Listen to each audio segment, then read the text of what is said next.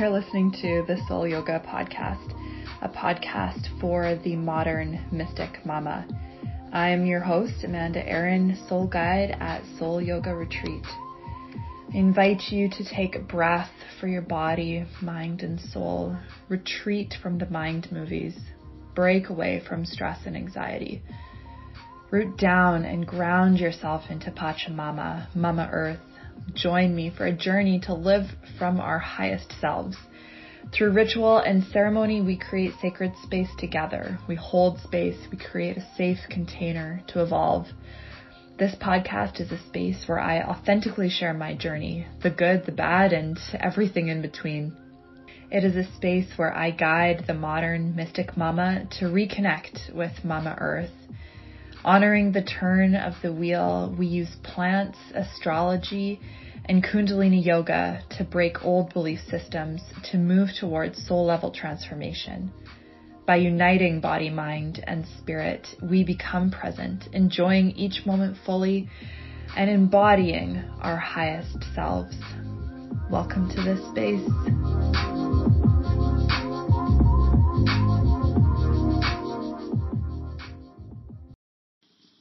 Hello. I have a topic today that I hope will be very relevant for most people, and hopefully relatable as well. So it just kind of occurred to me that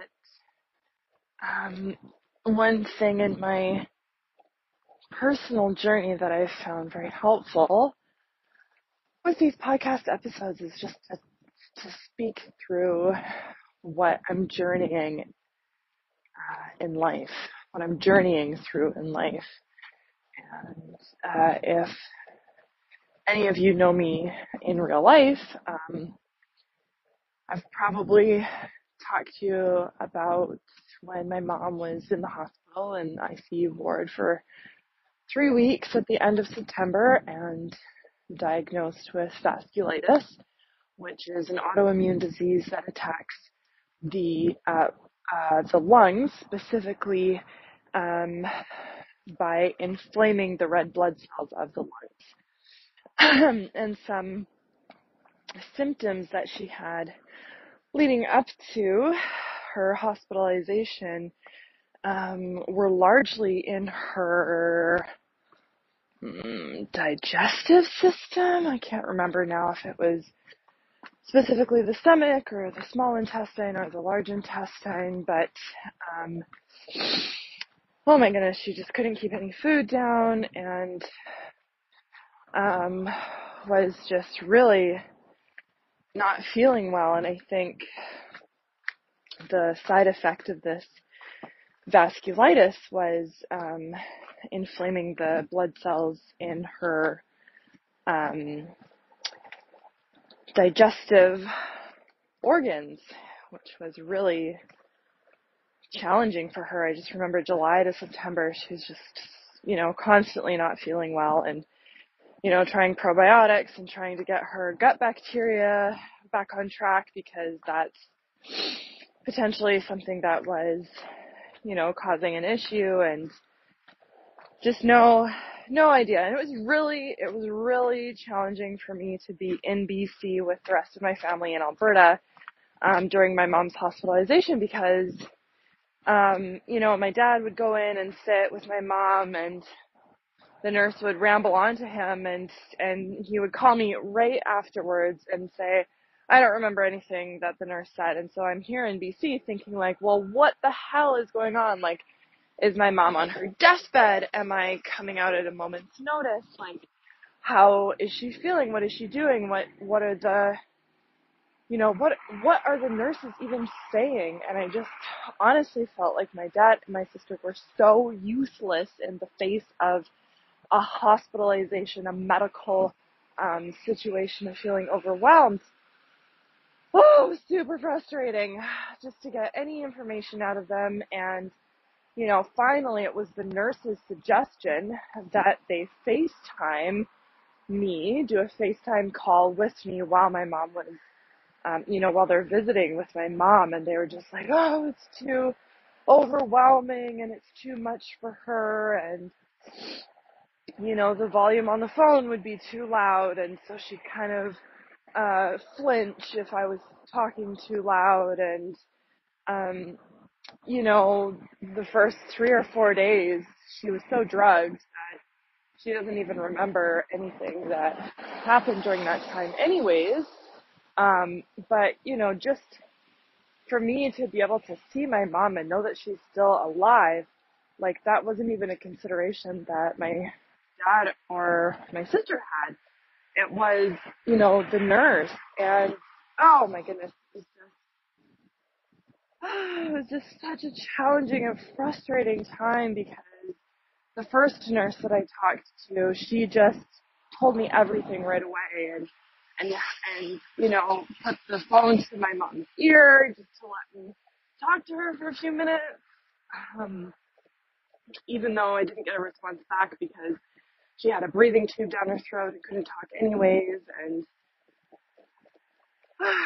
yeah, it was super challenging time. And during those 3 weeks until they sent her home, it was just a huge growing personal growth moment for me to realize how much I am still attempting to control external circumstances, and I absolutely do not have any control over external circumstances. I only have control over internal circumstances. How am I feeling? What is my response? How am I reacting? What stories am I telling myself? How am I programming myself to perceive the situation? And am I allowing the overwhelm to put me in a state of being paralyzed, or am I allowing it to motivate me into action? So these are all things that I was just kind of growing through during that time, and one of them being, the relationship with my family. Coming back to what I really wanted to talk about today is family dynamic. And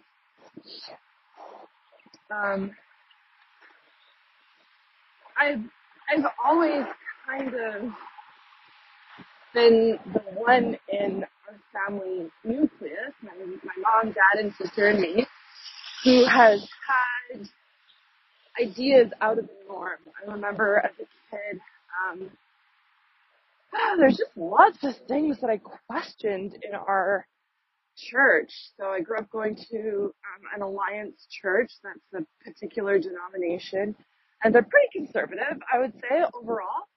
I mean, like, they've got guitars and drums and stuff for morning worship music, but overall, the doctrine that they believe in and that they speak from is very conservative. And when I met friends who went to Pentecostal church, and they danced and speak in tongues, and it was so alive and vivid and colorful and free. Like, it just felt so liberated and not constrained or confined. In my own adult life, I've learned that the church as a whole is organic. It's an organism, but it also needs the safety of some confines, such as, being respectful to time. And it isn't out of the ordinary for a Pentecostal service to go like 3 or 4 or 5 hours just because, the Spirit leads them to do so. And that is awesome, and it definitely has a place and a time and a purpose. However, we're still physical human beings as well. We're not solely a spiritual being, and we need breaks. We need time to decompress, to digest internally, mentally, spiritually, to kind of process what we're experiencing. And we need to eat, obviously. So, anyways, it's a total side note, but just things that I learned growing up is, yes, this beautiful way of freedom of expressing yourself is totally needed, but it still needs structure. It still needs a container. It needs to be held. It needs to be supported. And that wasn't, those kind of new ideas. Like, yeah, my sister totally loved it as well, but she wasn't the one to stand up to my mom and dad and say, no, I'm not going to come with the family to go to church. I'm going to go with my friends to go to church. And I would frequently, walk myself, however many blocks, half an hour walk from my church to their church. And as a teenager, it's just always, I was always pressing into my dad's childhood wounds, and I was always trying to heal that trauma. My parents went to me as, treated me as a marriage counselor, as a financial coach, as, all of these things. I felt like I wasn't really raised by my parents so much as I raised myself. That was just kind of always the dynamic in our family, that I was the one who found the answers and thought outside the box, and was always questioning status quo and the norm of things and wanting to try something new, wanting to do something different. And I've always been drawn to health, I guess, in a broader sense. When I moved here to the West in BC, I was exposed to a lot of different things like yoga and Ayurveda and just all these different modalities of health, traditional Chinese medicine and naturopathic medicine, and all these alternative health solutions to the Western medical system, and that's not at all what's prevalent in Alberta. And I remember calling my aunt on the third or fourth day that my mom was in the hospital and just expressing to her, like, I'm so frustrated. Like, there's so many other ways that my mom could be healthy, and it just seems like my dad and my sister are totally closed off. They're extremely dismissive of any suggestion I had, such as, get a house cleaner, or take her, before she comes home, take her mattress outside, whatever. It's a king size mattress. Like, get my sister and all her friends to figure out how to push it outside, get it in the sunlight, like, whack it with a tennis racket, get the dust out, wash all the blinds. Like, there's just so many practical things that can be done. And just, man, they were in the state of overwhelm. They're paralyzed. They're totally paralyzed, and they just didn't do anything. And just, the suggestions that I was talking about, my dad was just saying, like, it's totally unrealistic. It's, there's no way to know what's going to happen, so we're just going to do nothing. And even the other day, my mom says, oh yeah, well, we went through our will again and updated it, and we sat down with our financial advisor and figured out, like, how old we're going to be when we finally pay off our mortgage. And oh, by the way, our will is in a briefcase underneath your dad's bed. I'm telling you because I know that your dad and your sister are totally going to forget. It's like, I'm so frustrated. However, it brings me back to the state of control, and, like, I am not in control of my dad and my sister. I can only control myself. And just really, the whole question of family dynamics. Like, how do I relate to my family? How do I love them and support them, and while disagreeing with them, while looking at the way that they live their life, the choices that they're making, their mental spiritual awakeness, and being completely frustrated with it. And that is my constant question. Like, how do I support them while disagreeing with how they live their life? I think is in November, we had asked to borrow $300 from my sister for groceries, and we let her know we would pay her back in the middle of December. And she, didn't tell me, but discussed it with my mom and just, I don't even know what she said, but my mom's response and kind of what she told me about the conversation is that, my sister really doesn't approve of the way that we spend our money, because she thinks that we should be extremely frivolous and not, having our expenses be higher than our income, and she thinks that should mean, no entertainment and no enjoyment of life and no fun spending, because our expenses are usually over our income. And, the only thing that usually gets cut is groceries or gas or, bus pass or bill payment being left. And that,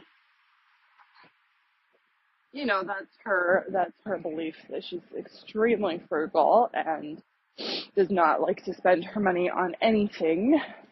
However, she has no problem when other people spend money for her. I've often felt frustrated that she's a freeloader and, she just puts herself around people so that she doesn't really have to do anything, and she just gets people to pay for her. I'm sure that all of those things are not the most beautiful way to acknowledge characteristics, but I do feel that way, and so there's a constant strain of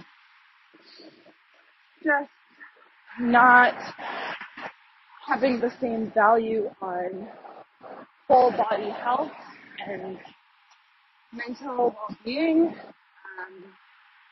A quick side note on that, by the way.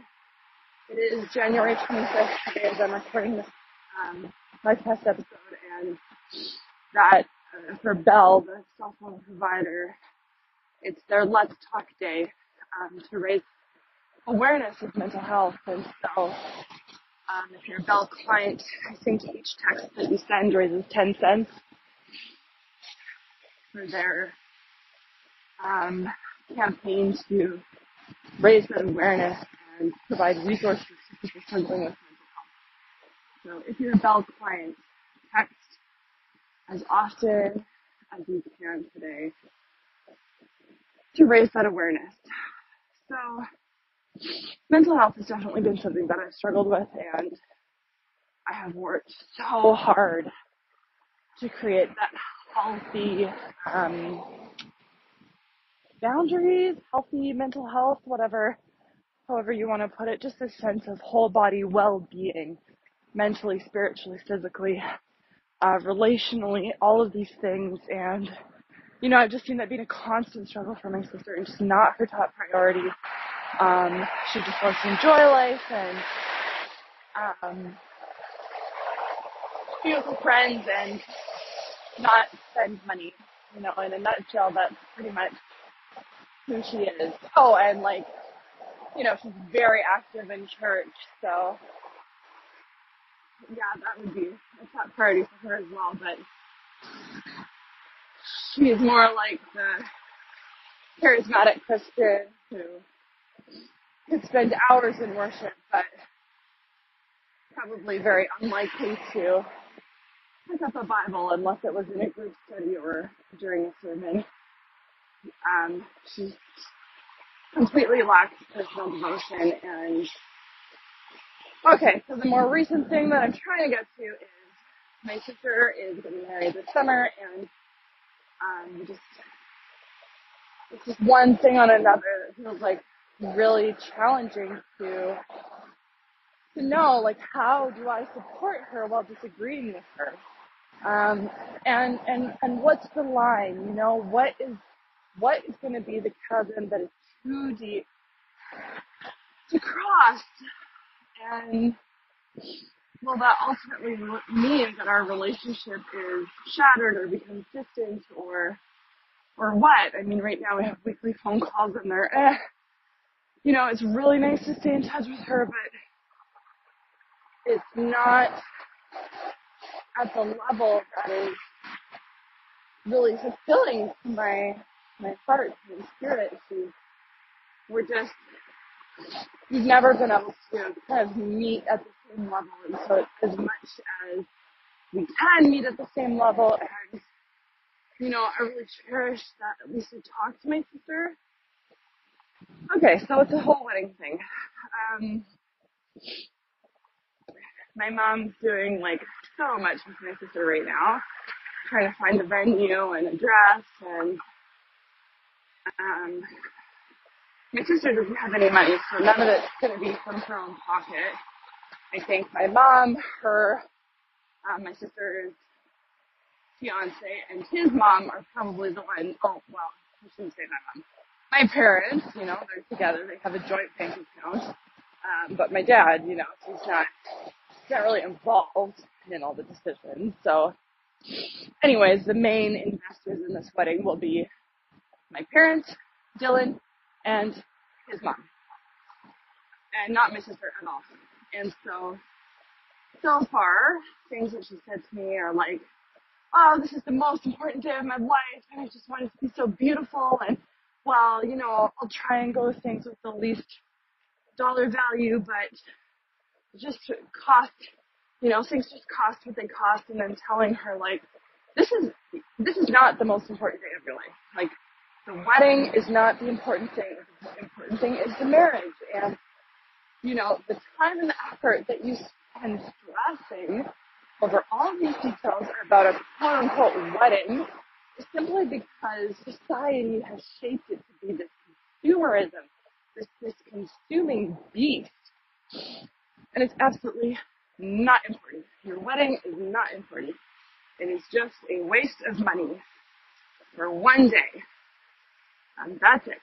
You don't even get to use your wedding dress ever again. So I told her, like, what about renting a wedding dress? What about renting a suit? Like, what about having it on somebody's property? Like, have you reached out to your larger community? Have you, like, sent out a mass email? Any one of your friends that you want to invite, like, ask them who has a relative who makes beautiful cakes, or who has a relative who is a seamstress and can alter my dress for like $400 instead of $800. Just like all of these things of like thinking smartly. She's so frugal with her money, and she's like going to spend $3,000 on a dress. Like, it's just so astronomical to me, and I don't know. I guess I'm just shocked. Like, her value system is out the window now that other people are going to be spending the money. And I just feel like, well, I don't even want to be involved in that. And what happens? Like, do I just choose not to go to her wedding? I didn't invite her to our wedding, Jonathan and me. Hang on for a second. That's really loud. I mean, Jonathan, my husband, is a very different person than most people in the society, and she's extremely private. And one thing that we've both agreed on as parents is that we absolutely do not want a picture of our child's face on the internet, not social media, not somebody's personal webpage, for photography or whatever. And so, being the sister, and Forrest is Shelby's nephew, she really wants him as the ring bearer in her wedding. And Jonathan and I talked about it, and there's just no way that we can guarantee as the ring bearer that he won't have his picture taken by the photographer, that he won't have his picture taken by somebody else, by a guest in the audience at the wedding ceremony. And there's no way that we can guarantee that that guest won't post it on social media. So the only way around that is if he's not, in the ceremony. I mean, if we wanted to be really thorough, he would just couldn't attend at all in order to make sure that his face is not on the internet as an underage child, with such loosey-goosey policies on the internet. There's no way that we can't guarantee that his face isn't going to be used for a vitamin pill bottle 10 years down the road. Once the picture goes online, there's very little that you can do to control the end use of it. And so to protect his own privacy as a child, we've decided no face on the internet. I think email is the only digital way that's happened so far.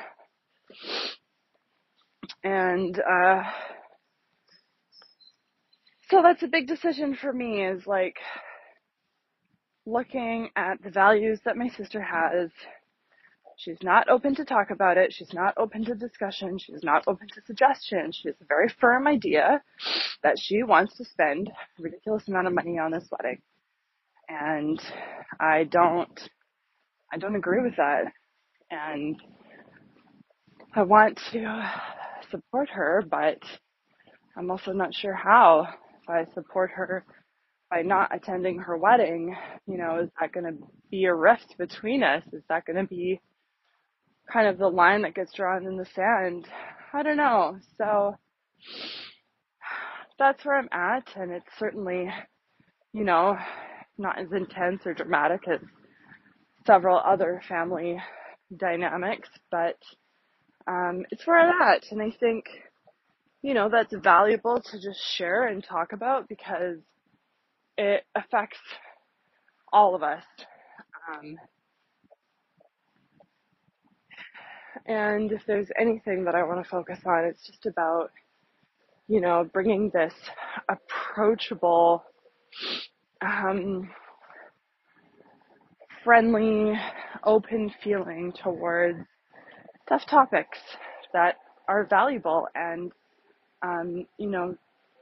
can be discussed and shared, and that we all can benefit from sharing our own personal experiences with others, and just to open up and be honest and real with each other, because that's what we need. We need connection. We need love. We need to find a common ground to be able to just do life with each other at. So that's my share, and I hope it was insightful, heartwarming, welcoming, all those things for you.